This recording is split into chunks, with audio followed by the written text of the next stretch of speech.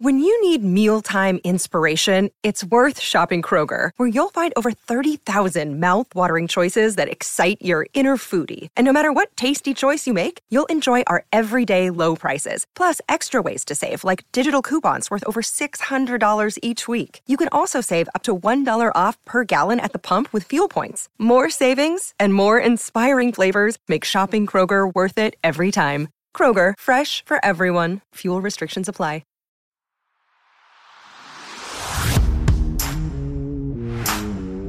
With Tim O'Malley and Pete Sampson, I'm Tim Priester, and this is Irish Illustrated Insider. It's Monday, May 8th, and we don't have a major breaking story like we've had in recent Mondays, and a Thursday that we slipped in there that we weren't anticipating. But I guess that's the good news. Notre Dame doing quite well, it would appear, in their defensive end recruiting. They received a verbal commitment from Cole Mullins a while back, and we can talk about some of those defensive ends. Logan Thomas is another one that I like. Elijah Rushing's outstanding, and Notre Dame is well positioned if they can pull that off. But we're gonna before we get into that, there have been a lot of questions about Notre Dame potential bring in some transfers. Safety, of course, is at the top of everyone's list, and for those that have seen Antonio Carter II out of Rhode Island, that does not look like an FCS defensive back. He's played corner. Notre Dame likes him at safety. Notre Dame needs him at safety, frankly, but I think he can play either one. I'm not sure what Notre Dame's chances are at this point. Pete, you got a list of some of the teams that are looking at him. Tim, your thoughts on Antonio Carter II? Yeah, it's a clear take, and I think we don't even need to say FCS all the time, because players can play everywhere. Notre Dame is at a deficit in recruiting safeties and actually bringing in safeties. They brought in one. They probably needed more. Carter's film is great. He's got a history of production and versatility.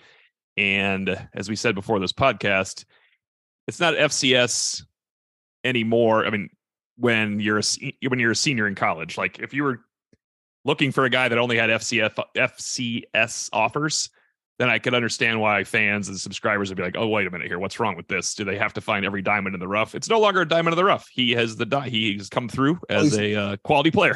He's not from Rhode Island. He's from Florida. Yes. Yeah. He's an Orlando product. It's obvious would be a huge win for Notre Dame, and they need him because I do not believe they have no weaknesses at safety. Yeah, this is such an obvious take. And like, he is from Orlando, but played at Rhode Island. Offers are A&M, Wisconsin, Ole Miss, like that. What Washington is in there, so a couple higher end Power 5 teams. But I mean, this isn't somebody that Notre Dame's competing with Alabama or Georgia to get, because I mean, those programs have safety depth charts that probably wouldn't necessitate taking somebody from Rhode Island, but very physical player. Sudden, attacks the ball. I mean, it seems instinctual, but like they are highlights. But man, he makes plays that I just have not seen a lot of other Notre Dame safeties make. And I do think that translates well. I mean, how many big plays have we seen? Ramon Henderson or DJ Brown, Xavier Watts, maybe a couple, but Antonio Carter has a full highlight reel of them. So if just some of those translate to Notre Dame, they would be better off. He would strengthen that room in a big way. Yeah, I think both you guys make great points, Tim, that you can find talent everywhere. Now you have to be very, very selective and careful. You're not going to find talents like that everywhere. But to your point, Pete, yeah, highlight films are highlight films. But when you see that level of play, I think it translates it will translate pretty well. He has multiple years of eligibility, which is something that Tom Loy had told us. Tom Loy from 24/7 Sports had said Notre Dame didn't want to get a one and done. So this is a potential 2-year player, and he's everything that you guys said. I mean, he's physical, he's alert, his change of direction, his physicality, his ability to rush off the edge. It doesn't matter what the competition is. You focus in on that individual, and he's quite capable. So that's the guy that Notre Dame needs. And I would think that they are pretty well positioned again as with the people that you're mentioning, Pete. I mean, there's some high level programs there, but you're right. They're not competing against the best of the best. I'm a little surprised that there isn't even more competition out there. So we'll see. But with regards to defensive end recruiting, where do you guys think Notre Dame is here? And just some of your thoughts on Cole Mullins and Logan Thomas. I don't know necessarily that you guys have looked at it as much as I'm inclined to because of the film reviews, but just where do you think Notre Dame is with their defensive end recruiting? With Cole Mullins, I like the athleticism. I think Kevin Sinclair sent us some clips of him playing baseball and just some of the you know how people always say this guy won't be a 3-star for long. This guy, this is a big, he's misrated. Every time he goes to Notre Dame, he's a 3-star. People always think it's the next Ogundeji and Diamond in the Rough. I like Cole Mullins. I watched more of him because of what Sinclair was sending us, telling us, hey, this is what people say about Cole Mullins, people I trust. And that's why I like to sometimes, when we do our ranking the recruits, I like it when I never talk to Tom. I try not to talk to Tom and Kevin about what they hear about the guys, because it's a different perspective that I won't have when I just look at the film and other stuff. And then when they give me that perspective, kind of like Tom Loy with Pendleton, I had Pendleton lower than other people. He's like, I get it, man, but I have not talked to anybody that doesn't love Sam Pendleton. I was like, all right, well, that's good to know too. And it seems like you can't talk to anybody that doesn't think Cole Mullins is going to be much higher rated, or at least a very good football player. Yeah, I would roll the dice on kids from the South 10 times out of 10. If Georgia has been great. If he's legit 6'4", you can do something with that. I don't like the Diamonds in the Rough for 6'2", because I don't think that those really pan out nearly as much as people like to think that they will. So at defensive end, you mean, of course, you're talking. Oh yeah. But if that body type is legit in terms of height and weight and where that can go, then yeah, you can work with that. I don't, especially after last year's cycle of defensive line recruiting, I realized that Keon Keeley would change so much about how we would view this program. Like, I think that they're recruiting pretty well along the defensive line.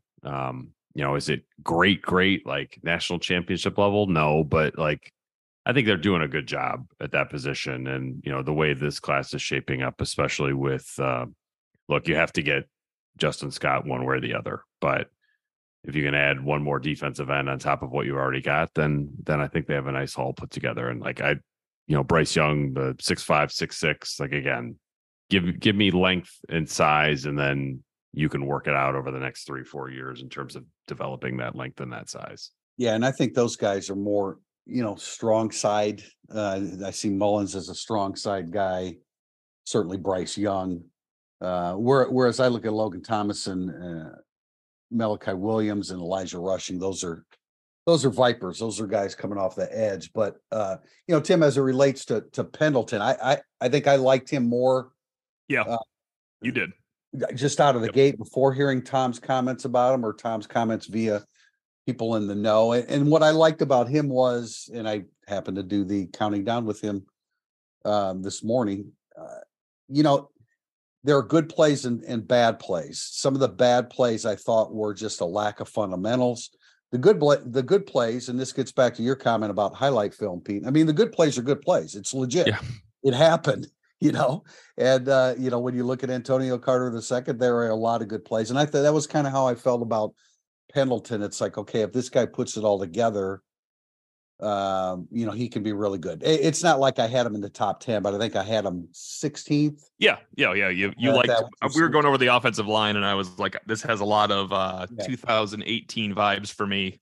Yeah. And you mentioned like, well, as long as one of them's Jarrett Patterson. I said, yeah, that'd be great. As long as one of them's Jarrett Patterson, that's fine. But really, that's not normally fine. Just getting Jarrett Patterson, a borderline All-American, and then totally washing out is actually not fine on the offensive line. So hopefully it won't have any 2018 vibes in a couple of years. We're going to finish up this segment with some basketball, because ironically, a large portion of the questions submitted today for the podcast were about basketball. And that's not ironic, I guess, because most of the news has been about verbal commitments toward Notre Dame. And it's been I mean, at least for a month, Irish Illustrated has been telling you, or has been indicating, that we were confident that Notre Dame would land all three members of the Penn State incoming recruiting class, including Kerry Booth, who's a top 75 player, and Braden Shrewsbury, of course, the son of Micah Shrewsbury, and then Logan Imes from Indiana, who's a quality shooter. And then we also have said all along that Keba Jai, who was a freshman, listed at 6'10", not quite sure that he's quite that tall, but a big man that started a bunch of games, didn't put up huge numbers, but was pretty consistent. And again, if you watch film, and I plan on doing some film reviews on a bunch of these guys, just to give including Antonio Carter II too, the football player. But anyway, Keba Jai is coming to Notre Dame too, a transfer from Penn State, and these are the guys that we thought Notre Dame would get all along. I think we've said at least for a month that we felt strongly that they would. So that's good. The flip side is, like, we had I know we had one question about what do you think the starting lineup is going to be next year? Well, they still don't have any established college basketball players. The top scorer here might be Jai, who averaged 4 points a game for Penn State last year. So there's still work to be done, and that's transfer portal. That's all part of it. But and Notre Dame did add Cole Serta for the following class, who's a top scorer out of Illinois. But there's still, this is still a roster that is woefully short on experience, and that's why. I know JJ Starling was a tough loss, but for me, the tougher loss was Van Allen Lubin, because I thought you could build a front line around him. JJ Starling is a quality college basketball player. He's got some shooting technique issues that I think will hold him back a little bit, but still don't have college experience on this roster. That's when the old both comes into play. I agree that Van Allen Lubin might have helped more, but boy, did Notre Dame need both. Yes, and there's also another both situation. They need both a 2-year graduate transfer to come in and help this team, and a 1-year graduate transfer, or 2 1 years or 2 2 years, because you need some savvy college basketball talent to come guide you through this season. And I am sure Shrewsbury does not have we don't want any one and dones coming in here, because one and dones are the lifeblood of college basketball. 2 and dones would be great, because somebody out of this group, someone from the young group or transfers, will not be around the whole time. That's the way transfers work. So 2 and dones are still better to bring in. For you're not limiting your roster in basketball by bringing in a 2-year player. Right. And let me, before you comment, if I could insert the Julian Roper, the transfer from Northwestern. He's probably I think he has the most playing experience. Even he was averaging like 20 minutes a game, but only averaging about 4 points per game in that 20 minutes. So again, no real standout, on this roster yet, with an established college track record. Yeah, whether 1 and done or 2 and done, it doesn't matter. You need multiples. And I think this applied to safety too. You took Brandon Joseph as a 2-year player. Well, guess what? He's here for a year. But you still would have taken him 10 times out of 10. You just get as much talent as you can right now. If they're well under the scholarship limit, and then you can sort it out later. I've seen Keba Jai play maybe a half dozen times. I think he was a good high school basketball player. I was a little surprised that he was like a top 100 plaire some places. I would agree with that, Pete. I would agree. But it's not. I saw him play against Montverde Academy over in LaPorte. And then he was in that game, he was going against, like, I think a 5-star that went to USC, a couple 5-stars that are at IU, including Jalen Hood-Schifino. And like he fit in. But I mean, he was not the star of the game the way that Starling was. But and I would agree that 6'10" is probably a stretch there, unless he's grown since I saw him play in high school. But I mean, definitely kind of 6'8.5", 6'9", maybe. Mm-hmm. That's fine. Big guys. Yeah. That's Notre Dame could have used him last year. I was going to say, certainly taller than Goodwin at power forward, so that helps too. He can get a rebound. Yeah, and that's where losing, like Kerry Booth is right around that range, but he's more of a 3, You know, I mean, he's a guy that's going to want to go out to the 3-point line. Also, long threes, good long, lanky guys that play the 3 spot is also good in basketball in the modern era, in the post 1975 recruiting era that we've entered. Definitely, that works as well. We'll be back. Segment 2 coming up, burning up the boards. Another day is here, and you're ready for it. What to wear? Check. Breakfast, lunch, and dinner? Check. Planning for what's next and how to save for it? That's where Bank of America can help. For your financial to-dos, Bank of America has experts ready to help get you closer to your goals. Get started at one of our local financial centers or 24/7 in our mobile banking app. Find a location near you at bankofamerica.com/talktous. What would you like the power to do? Mobile banking requires downloading the app and is only available for select devices. Message and data rates may apply. Bank of America N.A., member FDIC. Segment 2, burning up the boards. First question comes from Ever to Excel. Which Notre Dame position coaches do you think have the most potential as future college football head coaches? If Notre Dame had to hire a head coach tomorrow but could select only from its current position coaches, who would be your choice on offense and defense? And I guess after reading this a couple times, I realize he does not include the coordinators, but we're going to have to go there too. Yeah, Pete, I think I got a couple obvious choices, so I'll let you go first here. I was going to say that if you have Parker and Golden not included, then the question becomes a little bit more interesting, because that's exactly where I would have gone first. So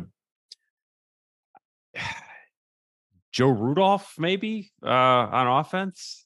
He would be the coach, you're saying, if Parker and Golden and Freeman all can't coach. That's going to be a lot of stuff going on this summer. But I would take Joe Rudolph, and then defensively, I'm just not sure I have an answer.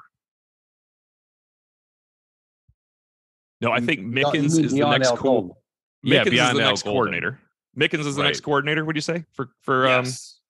College coaches? Among that group, Mike Mickens would be my first choice to be the next coordinator. But if we're talking like if he would be like an interim head coach on defense if they got to that point. But yeah, it's tough beyond the coordinators because I just don't think that we know enough about them. And I think what we do know about some of them, you're like, kind of hard to see it maybe as a head coach. But like when Lance Taylor was here, were you thinking like, yep, that guy's going to be a head coach in 5 years' time? I don't know. We never got a chance to talk to him. How would we know? I mean, no, that's true. We barely. I think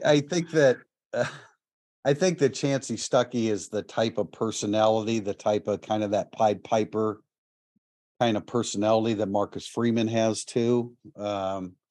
He would be somebody that I would say, but yeah, I mean, Jared Parker has that kind of personality as well. I think, right now, Al Golden, I agree that Mike Mickens is the next defensive coordinator from that group, but I think that, Al Golden has previous experience, obviously, as a head coach, but I don't think that he's in much demand for that role at this stage of his career. So, but Stuckey to me is that personality that really stands out. And it takes us to the next question from Beast Texan. If Notre Dame can hold on to the wide receiver commits, Chancey Stuckey appears to be the greatest wide receiver recruiter Notre Dame has ever had. What do you think of Stuckey? What do you think Stuckey's path is? Is it next offensive coordinator or to the NFL? I love his ability to recruit. Curious if he has the same ability or desire to call plays. Pete, go ahead. I don't know. Urban Meyer was a good recruiter, though. So I'm just going to throw that out there. People can take it or not. But Stuckey's, I agree with what Priester said about, I can see some Freeman-ish parallels in terms of personality and relatability and all that. But it's been 1 year. He's recruited really well. I thought he did a nice job getting Jaden Thomas from point A to point B last year. Lorenzo Styles went in the opposite direction. We'll see what happens with Tobias Merriweather. I think Deion Colsey's got potential, but like this is a big year for him to not. Last year, I feel like his coaching job was like, I got to take a bit of a mess and clean it up. That happened. Now, can he take the next step with the receivers where you're like, wow, Notre Dame's receivers, that's a real surprising strength of the team. Priester, how did you feel about Vinny Serrato's recruiting success when he had the perimeter there with Rocket Ishmael and bringing in wide receivers Todd Light and Pat Terrell to become All-American corners and safeties, and also Derek Mace? I thought it was even better than the early enrollees they got this year. That was good. it was outstanding, but he was never really a position coach, nor was he. They're still better right now than Flores, I think. I like Frigo Flores a lot, and I like Greathouse, but I thought Rocket did a pretty good job. The Urban Meyer reference, interestingly enough, he actually, he was kind of at the forefront of the whole RPO stuff, and did have an opportunity at one point to call some plays. But like Chancey Stuckey as offense coordinator, I have no idea. We don't know. Immediately people or Brian Mason, well, he's going to be a head coach. You can't. It doesn't always translate to the next step in this profession. It's because each step is so different than the previous one. Yeah. Two thoughts on Stuckey are he definitely has the personality to be a head coach. Yes. But he also has the understanding of the position to be probably an excellent NFL wide receivers coach, in which case he could then become a coordinator in the NFL. And then, of course, it's a much longer career path to head coach. But he has those options, too. I do see him with a little NFL lean. I could see more him so than some other guys. Yeah, I could see him moving around, in the NFL, like the chance to live in more of like a metropolitan area than South Bend. All due respect to our hometowns here, but his California roots. He's from Georgia. I think he'll certainly would be coaching somewhere else than Notre Dame, probably sooner than later, just because I think he's really talented. Yeah, unfortunately, that's probably true. Hey, he's a very smart, intuitive guy. My point just being that, wide receiver coach doesn't necessarily mean you're going to be a quality play caller, but I guess if anyone would, a smart, intuitive guy like Chancey Stuckey would. Yeah. So, wouldn't put that past him. But this much is sure. His future is very bright in his profession. And I would agree, Tim, that, my guess would be NFL first. Me too. That is putting money on it would be NFL. Right. Next from Hayden Adams Z. Are there any players on the current roster who, quote unquote, surprisingly did not enter the transfer portal during either window this spring? Well, always a little bit reluctant to talk about. I'll throw in the logic one. If Tyler Buckner didn't, Steve Angeli would have been a top choice because he would be the third or fourth quarterback. That doesn't make any sense to stay. No, I think that's absolutely true. And I think that was, I think that Steve Angeli had to reevaluate what his next move was. Well, now, logically, it would be a bad move. Right. I thought it was possible that Rocco Spindler could enter the portal, but you know what? He's now on his third offensive line coach, and we saw him do some good things in the blue gold game. And maybe this is this one coach has gotten through to him more than the previous two did, because he was not close to being on the verge of playing in either of the first 2 years. But that's also the nature of young offensive linemen as well. So, he stayed, and hopefully that's a good sign for him and his future and Notre Dame's future at offensive guard. Yeah, I would say one of, like, whether it be Ryan Barnes or Chance Tucker, just based on the fact that if you're behind younger players, that's a tough situation. Tosh Baker or Michael Carmody. I think if you'd said, hey, Barnes, Spindler, Baker, Carmody, Tucker are all going to be on the roster, like, none of them will have entered the portal. I'd be like, oh, well, that would surprise me a little bit, just because they're behind younger players. And I think they have potential to play. I know Carmody's had some injuries, but those are guys who can play somewhere, even if there's not a lot of reps available for them at Notre Dame right now. We should be, since we never have an opportunity to be fair to Rocco Spindler because of the ridiculous nature of people thinking he should have started from day one at Notre Dame when Notre Dame struggled at guard with their seniors. Rocco Spindler had no chance of playing at Notre Dame his freshman year. Just because Blake Fisher did doesn't mean Rocco Spindler could have. So it's not like he's been this giant disappointment forever. He had 0%, if you're listening, chance of playing over Kane Madden. They never once considered him to play. So it was the next year that he had a chance to win a job. Yeah, and I think we have to be fair to him too. Just because there's delusion about how can Rocco Spindler not be starting and winning the Lombardi Award, he never, ever, ever, rightfully as a true freshman, had a chance to start over a fifth-year senior or Michael Carmody or Andrew Kristofic that year. We were talking about it in the spring of his early enrollment, but again, we were getting clips, highlights. We were getting highlights.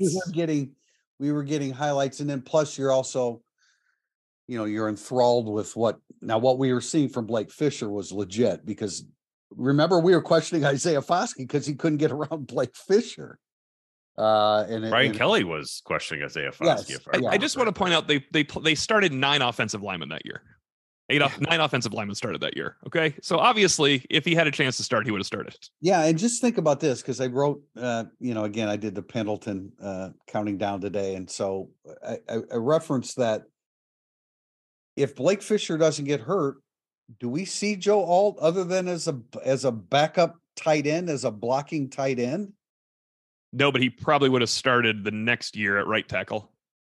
Probably, but he wouldn't have started 8 games. No way. Blake Fisher's not getting replaced by Joe Alt, who's the wearing number 45. Yeah. So, I mean, it's anyway, to get back to the topic, Aiden Kiana was the guy that we thought might not be on the roster. He is. Alex Ahrensberger coming from Virginia. Is this his 4th year? See, 4th year? He's K&I's year. This is entering his senior year. Yeah. Okay.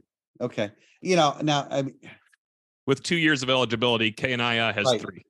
Right. And so I'm expecting Ahrensberger is going to get his degree, and then because he's not seeing the light of day, or it doesn't appear that he has a role on the defense. They moved him inside. I'm not sure if that's necessarily better than him on the outside or what, but those would be, those are 2 other guys that come to mind. And then I think to speculate about a sophomore is premature, but when a guy's going into his junior year. Yes. Other than a quarterback, because they always transfer sophomores out. Yeah. But not anymore. He's as safe as they get. Question from Brick 50. Would Antonio Carter II constitute a Nick McLeod level transfer at safety? Notre Dame needs that type of guy on the back end of the defense, and appears he's the only option right now. It's the month of May, everyone. National Nick McLeod month. Oh, I can't mention. It would be Antonio Carter month.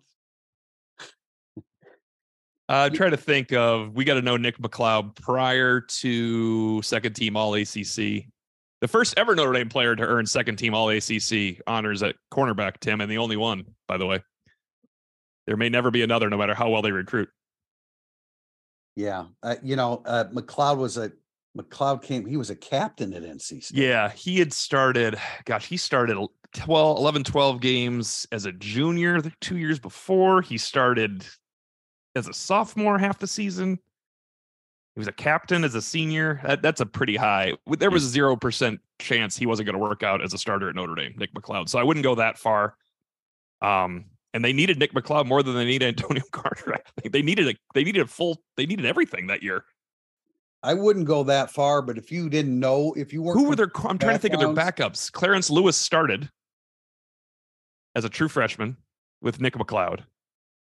We liked Bracey, though. I'm trying to go back in time. You can't do all anecdotal evidence. We didn't think Bracey was physically prepared. No, we didn't think he was ready. Crawford, he wasn't. Yeah, he wasn't. They had Crawford, but he had to play safety because they didn't have safeties, which is a running theme apparently. I would think Nick McLeod would rank higher coming into the season than.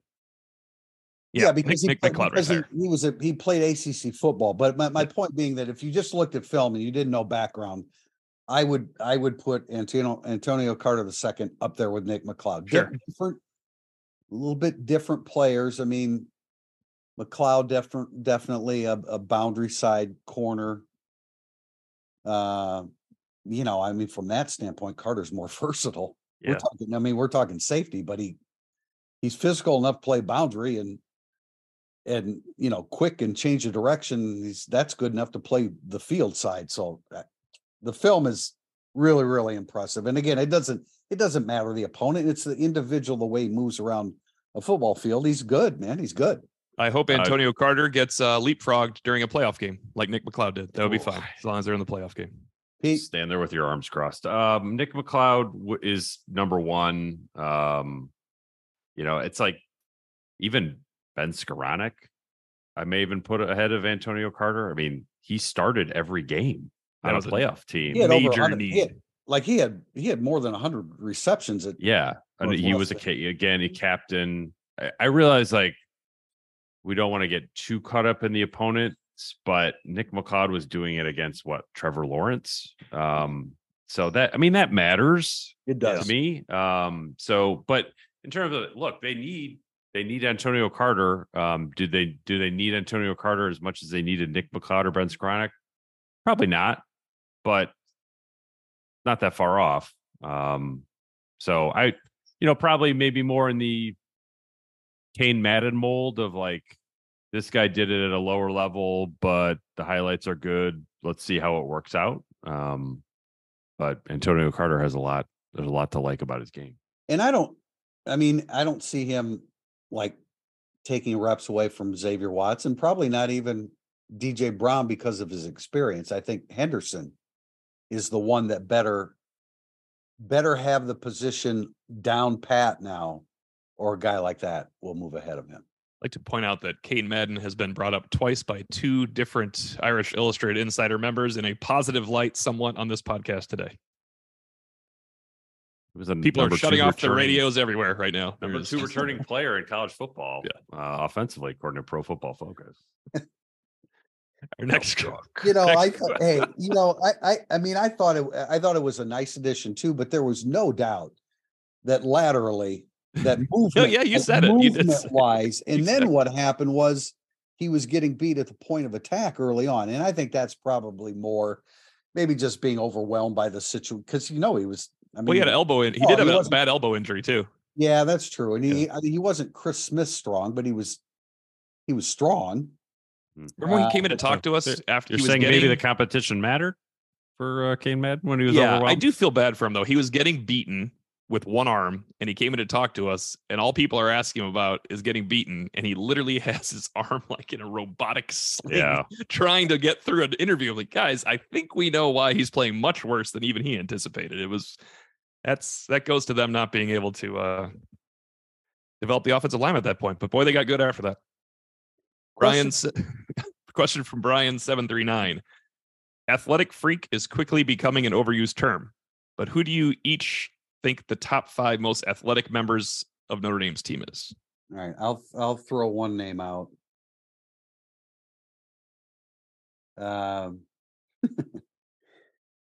I'll start with Benjamin Morrison. Tobias Merriweather. I'll give you 3: Tyree, Mills, and Hart. Tyree, Mills, and Hart. Okay. Would you say Mills is an athletic freak? Yes. I mean, his workout numbers are like top of the top. What about Jack Kaiser then? I mean, good, but like Mills, when Bruce Feldman does his freaks list, Mills was the guy Notre Dame was like, he needs to be on there. And he just doesn't move like that though. No, but we're just talking about athletic freaks, not like, I guess, football acumen. I would trade that title for getting off blocks. I'm just Jeremiah Love could be in that category for Notre Dame, right, Pete? Yes. Micah Bell could be. Micah Bell could be. Micah Bell is in one category of athletic freaks. He's faster than most human beings. Caleb Smith could be. And you know what? Jaden Greathouse might not be, but he's better than all of them. I would agree with that. I think like Braylon James could end up being one of those kind of. They have all said he is the athletic freak, Braylon James. Yeah. Like the coaching staff and not just Chancey Stuckey. They all mentioned James. And I don't know about athletic freak, but Xavier Watts brings some qualities to the football field that are pretty special. Eli Raridan before the 2 ACLs was a guy that people talked about in that realm, right? Vertical leap and all the things, just a big guy moving in that body. He looks good in a uniform. Yeah. That whole Greek god comment that Chancey Stuckey had last year, like Eli Raridan qualified in that. Any category. reason we didn't say Estime? I was just, well, I don't know. I was just going to say him though, but and I think, Jadarian Price pre Achilles might have. Yeah. I don't see. I think Athletic Freak, I must read it differently. I could have never signed off on Mills for Athletic Freak. When I hear Athletic Freak, I think weight room testing. It has almost nothing to do with your football that's ability. fair. Yeah. That's I think fair. of like vertical leap and speed, and that shouldn't be the only thing you think of for Athletic Freak, obviously. But I just think of 40-inch vertical, runs a 4.4, Athletic Freak, but that doesn't mean it necessarily. Yeah, I don't know. Well, it sounds like Riley Mills is going to make Bruce Feldman's list this year. Oh, he made it last year. Oh, he did. Okay, that's right. Right. Yeah. Okay. Yeah, would really like to see that translate a little bit more in terms of football productivity. Question from Fighting Irish Lover 7. In hindsight, was the Chris Tyree move to wide receiver an attempt to appease a wavering Logan Diggs to stay? Do you now project Tyree to get more carries from the backfield in the fall for a just-in-case scenario? I never thought Tyree's move did anything to Diggs. I think Diggs felt he was ahead of Tyree all the time. I thought Tyree's move was to give him a pro future and maybe entice Tyree to stay. I agree. I do too. I think it was, obviously you were never going to appease Diggs to the extent that he wanted to, unless he was number one, you gave him 25 carries a game. But I do think it was about Tyree. Tyree has 2 years of eligibility because of the 2020 COVID season. And I think it was all about that. Does he get more carries? I think a lot of it depends upon the health of Jadarian Price, the progress of Jabron Payne, the evolution of Jeremiah Love. I know all those things have to happen in short order because you got to make a determination about Tyree.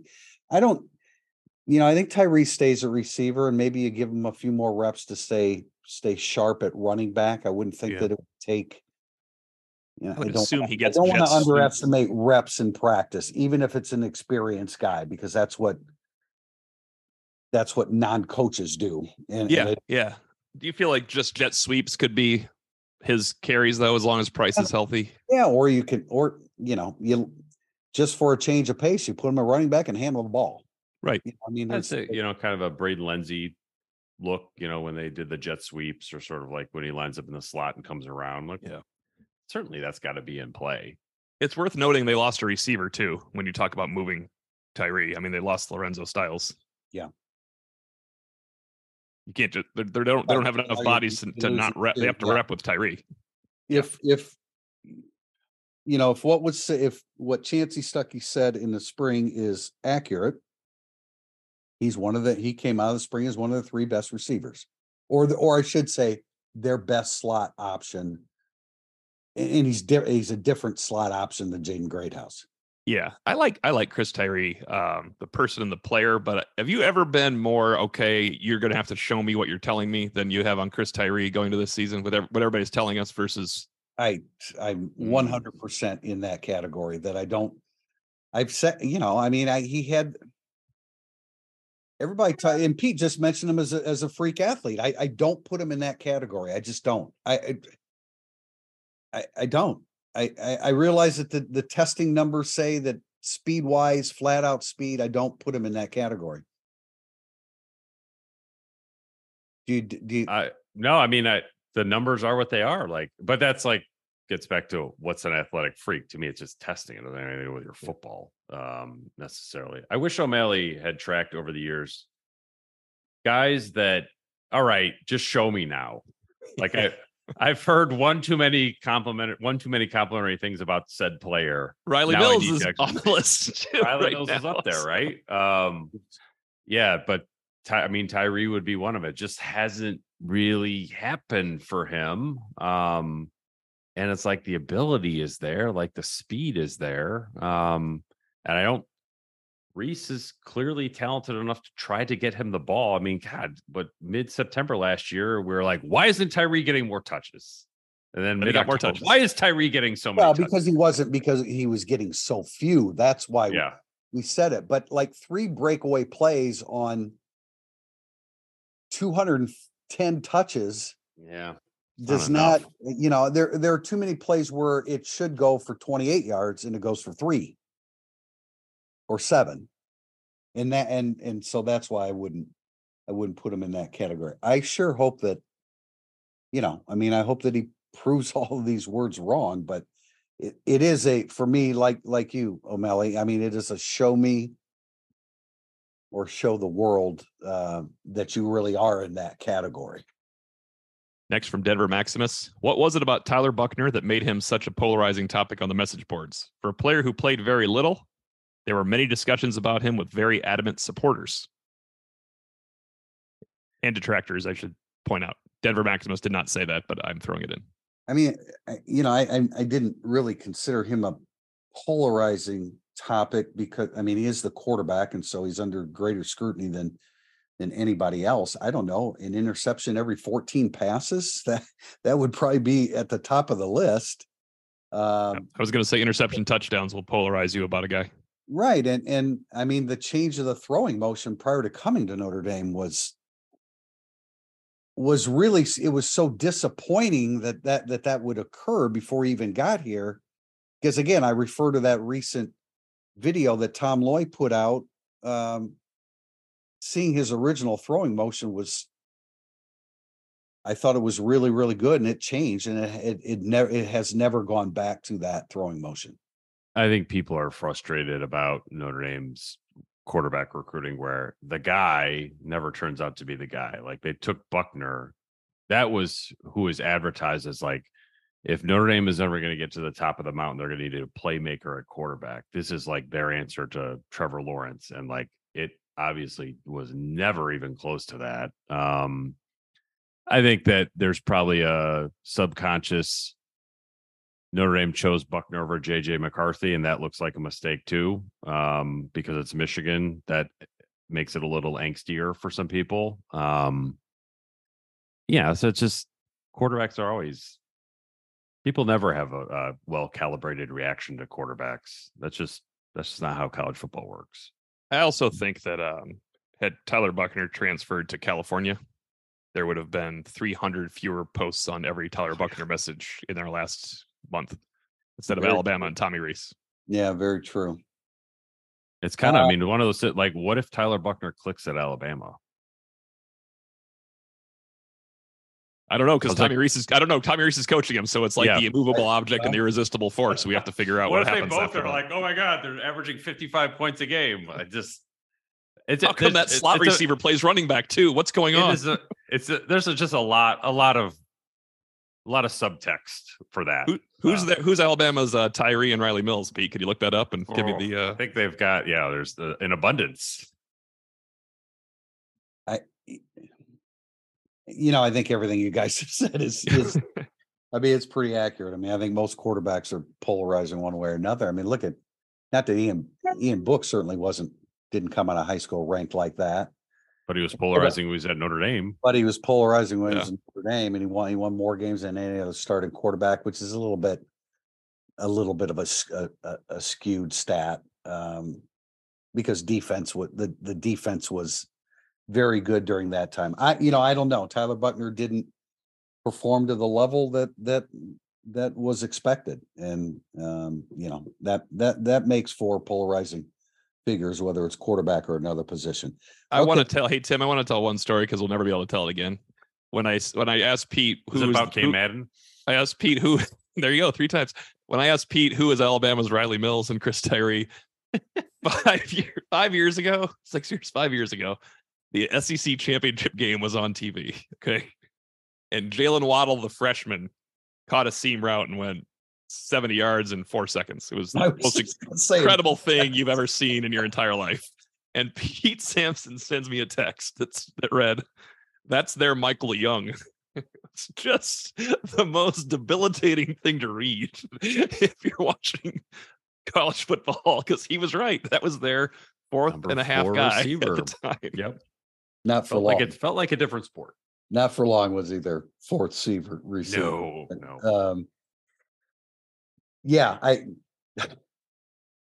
All right, I'm going to move on to pin and pull. Because that one hurts, doesn't it? Yeah. Since we I don't know about your involvement in the Kentucky Derby. I used to go, and we have Kentucky Derby parties on a regular basis. And so the question from Pin and Pull is this: a horse racing themed question. Who will win, place, and show in terms of scrimmage yards for Notre Dame's offense in 2023? We are, of course, going to exclude Sam Hartman. So it is the running backs and receivers. Win, estimate, place, Merriweather, show, Thomas. I'll flip Thomas and Merriweather, but I agree with estimate. Yeah, I would have estimate first. I will go with the more proven player next in Thomas, and then Salerno. I mean What? I'm DJ saying Brown that or because something. I am standing by. I think I said I could see Sam Hartman finding Salerno frequently 18 or 20. I'm going to reduce that to 15, but I'll say that, and I'm not going to bet $100 on this, but I will say that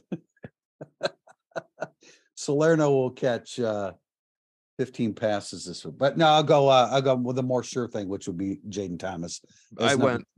Merriweather was mine because of yards. I think he'll do like the 18 yards per catch with Hartman type thing. So all of a sudden he has 38 receptions for way more yards than you would think he has type of a What about a fully healthy Jadarian Price with the show in this instance? Yes, I would have. If Jadarian Price is in there, he could place. Yeah, it wouldn't surprise me. I mean, Diggs placed last year. It was estimate Diggs Mayer, right? In place, yeah. Might be harder this year with Hartman, but I still think, Hartman's going to pass to more than one guy. So if Jadarian Price is fully healthy, I would probably go second behind estimate. I think Greathouse will be, as we saw in the Blue Gold game, will be a favored target, but so much of it is underneath that I don't know how many receptions he'd need to place or show in the yardage category. I'm sticking with what I heard about Greathouse in practice, that Jaden Greathouse is very good on the deep ball. Well, we saw it in high school. I mean, he was spectacular in that role. I'm just not sure that he's going to get nearly as many opportunities as a Merriweather as far as the deep ball. Even Thomas, yeah. Thomas gets down there too. In intermediary throws anyway to Thomas. Yeah. Next question from DMB346. Do the recent undergrad basketball transfers into the program signal that Notre Dame is more willing and open on that front? Not necessarily. Julian Roper comes from Northwestern, and Jai is a kid that Shrewsbury recruited. He's a freshman coming in. The freshman's the key, right? A freshman from La Lumiere is you're pretty good shape right there. Unless something really went haywire at Penn State, that should be an easy transfer. Yeah. So I wouldn't say that this is a seismic change in Notre Dame's approach with undergrads, whether it be football or basketball. I think we'll have a better idea when they fill out the rest of the roster. Yeah. I was also wondering if maybe Notre Dame's undergraduate schools thought it would be more fun to have a basketball team than to have bookstore tryouts for Shrewsbury in his first season. So they were like, yeah, go ahead and take some guys. It's fine. We'll get them in here. You imagine if they didn't allow anybody in? Will they get to 13 scholarships? Which he should, because he can lose 4 next year. That's fine. Oh, I agree. I'm just saying that because when was the last time Bray? I maybe overestimate. When was the last time? It would have to have been early on back in the day. I think he might have had it in the Chris Thomas first couple of years. I could see that. Although by the time 13 guys, you only play 6 guys. But yeah, I think Shrewsbury will go beyond that. I feel pretty confident in saying that. But again, a lot of it has much to do with the composition of the roster, and it's going to be so young. It's going to be an incredibly young roster. You can't have the turnover. I almost said an impossible comment that they're going to have as much turnover next year. They obviously cannot have as much turnover next year as they're having this year. But I think there's going to be a lot of turnover in year 2 as well. Yeah, you'd think it'd probably some guys wouldn't pan out the way that you thought. And, guys that are stuck around, get passed by and then leave, grad transfer out. But yeah, I guess I would look, next year is a pretty big rebuilding year for Notre Dame, obviously. But if they can rebuild and you've got a ton of guys averaging 24 minutes a game, that might not be the worst thing in the world. Yeah. Give everyone a shot, assuming they're, capable. But, yeah. Not get away from anyone averaging 34 minutes a game. They'll probably be it'll be very easy for them to do that. And O'Malley, in terms of you speculating about roster turnover, I throw my hands up. And I don't mean I just think that it's going to be. If you bring in 12, 13, you're definitely going to turn over 4 the next year. First of all, Zona will have to play really well to be offered a 5th year. And Sanders would have to be completely different basketball player to be offered a 5th year. And then you're just going to have some guys that transfer out that you needed to take that you don't need to take now. And I also think you should get a 1-year grad transfer. There's no problem with that in basketball. It is college basketball is bringing in 1-year grad transfers. Yeah. Yeah, well, I totally agree with that. J.R. Konechny, we have no idea really what. I always forget about J.R. Yeah, I think, well, because he hasn't played and it's been 2 years, but he's capable. He's a shooter. He jumps well. I know that doesn't necessarily translate to being a quality rebounder, but I'm glad you brought that up, that he jumps well. Apparently, he was when Blake Wesley was on the team. Every player on the team said JR is the best dunker on the team. And I just found it to be the strangest thing I've ever read in my entire life. But apparently he's a better dunker than Blake Wesley. Wesley was a great athlete, but he was not a Skywalker. Great athlete doesn't always translate to vertical jump. And he wasn't a great leaper. He was a great athlete and still is. We will end with a question that has me curious, and not only in basketball, but football. From the always creative Statman 72, what are the chances that Notre Dame plays Penn State as part of the ACC Big Ten Challenge in basketball? I know the exact. I can put an exact number on it. Okay, well, Penn State was the 10 seed in the Big Ten basketball tournament. 0%. And why is that? Because they got rid of it. Oh, yep. This is the last year. Okay, bad on me for choosing the question, Statman. But let's. My point. It would be 100% fun. It would be 100% fun if they played. About Notre Dame, Penn State playing in a bowl game. That would be fine. Yeah. But I do think Penn State Notre Dame basketball would be. Oh well, it's. I would like Penn. I would like Notre Dame, not quite Notre Dame LSU football, but. Notre Dame at Penn State would be a great game this year in basketball. That would be an awesome thing to see. Does Penn State have a team still? That's a apples to apples comparison, but apples to orange comparison is in football, and look, I was covering Notre Dame football when Penn State was still an independent, and Notre Dame was playing Penn State in football. And the animosity that Penn State fans felt toward Notre Dame, it's insane. And I get it, because Joe Paterno had a powerhouse there, but they were always second citizen to Notre Dame football, and I get that, and you certainly felt that from the Penn State fandom, especially when we as media were traveling to Penn State to play them in football. So to me, there would be a lot of venom coming from State College if those two squared off in basketball or football. You know what? I was just thinking about this with Brian Kelly and LSU, because since you guys brought it up, there's really only 2 more years where the players are going to care if they play LSU. I mean, the coaching staff and the fans and the writers are going to care for a very long time. But it's really about only 2 more years. You could just this roster will be completely turned over from Notre Dame by the time, if it's 2020, if they play in I think 2025, you would still have this. Yeah, he recruited me. This is this. But this is the year. Like last year would have been incredible, which is why everybody in Pete's mailbag asked him every day if they could play LSU. And this year would be awesome because they both have their footing as coaches at their new programs. Then you're getting into the point where it just becomes fan animosity. If it was in a playoff game, it would be kind of fun. Well, if you were a Penn State basketball fan, one of the dozen in out east, I mean, seriously, imagine how you'd feel about Micah Shrewsbury and Notre Dame right now. Yeah. That's why I would love to see them play at Penn State. Yeah, it'd be cool. They're not yelling at me. I'm covering the game. That's fine. I just go out there and watch the game. I've been to State College for football, but not for basketball, because no one's ever said that they've done that before. What I just said out loud. Yeah, I wouldn't think so. I covered the NIT when Taylor Battle beat Notre Dame. When Notre Dame packed their overnight bags for the NIT weekend, they decided they didn't need to pack that heavily, and they didn't. They tried, just like everybody brought on a carry-on, and they just left it on the plane and went home 3 hours later. That was a fun one to watch. Yeah. All right, we're gonna wrap it up with that one.